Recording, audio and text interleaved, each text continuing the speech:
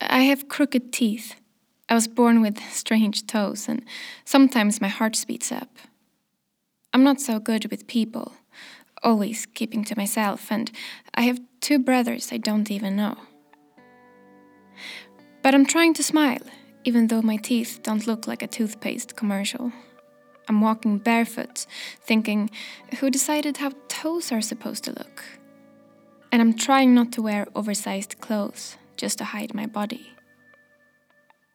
I still keep to myself a lot, but sometimes I try to show up and reach out, and sometimes that's all it takes. I'm trying to both love myself and grow myself. Everything changed when I learned to honor my body instead of fighting it. When I learned to take care of it like a precious castle to protect this weary heart. To stop harming it, punishing it for looking like this or that, feeling like this or that. I don't look like they all told me I had to, but I'm healthy and strong and vital. That is enough. Everything changed when I forgave myself. I never got a record deal. I never found a manager who believed in what I did. I never got to tour in a bus with a band in front of big crowds, and I never got to do all those things I fought all my life for so long.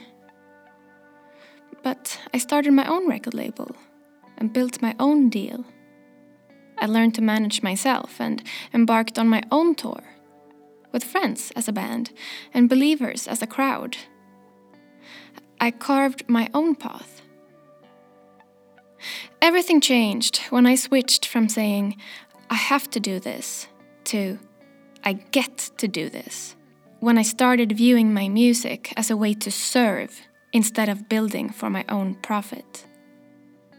When I tried to meet people with an open heart and a will to love them instead of guarding my own history of solitude and brokenness. Dedication, giving, loving. That is the goal. Everything changed when I forgave myself for all the things I couldn't be. I'm not famous, successful, rich, or popular.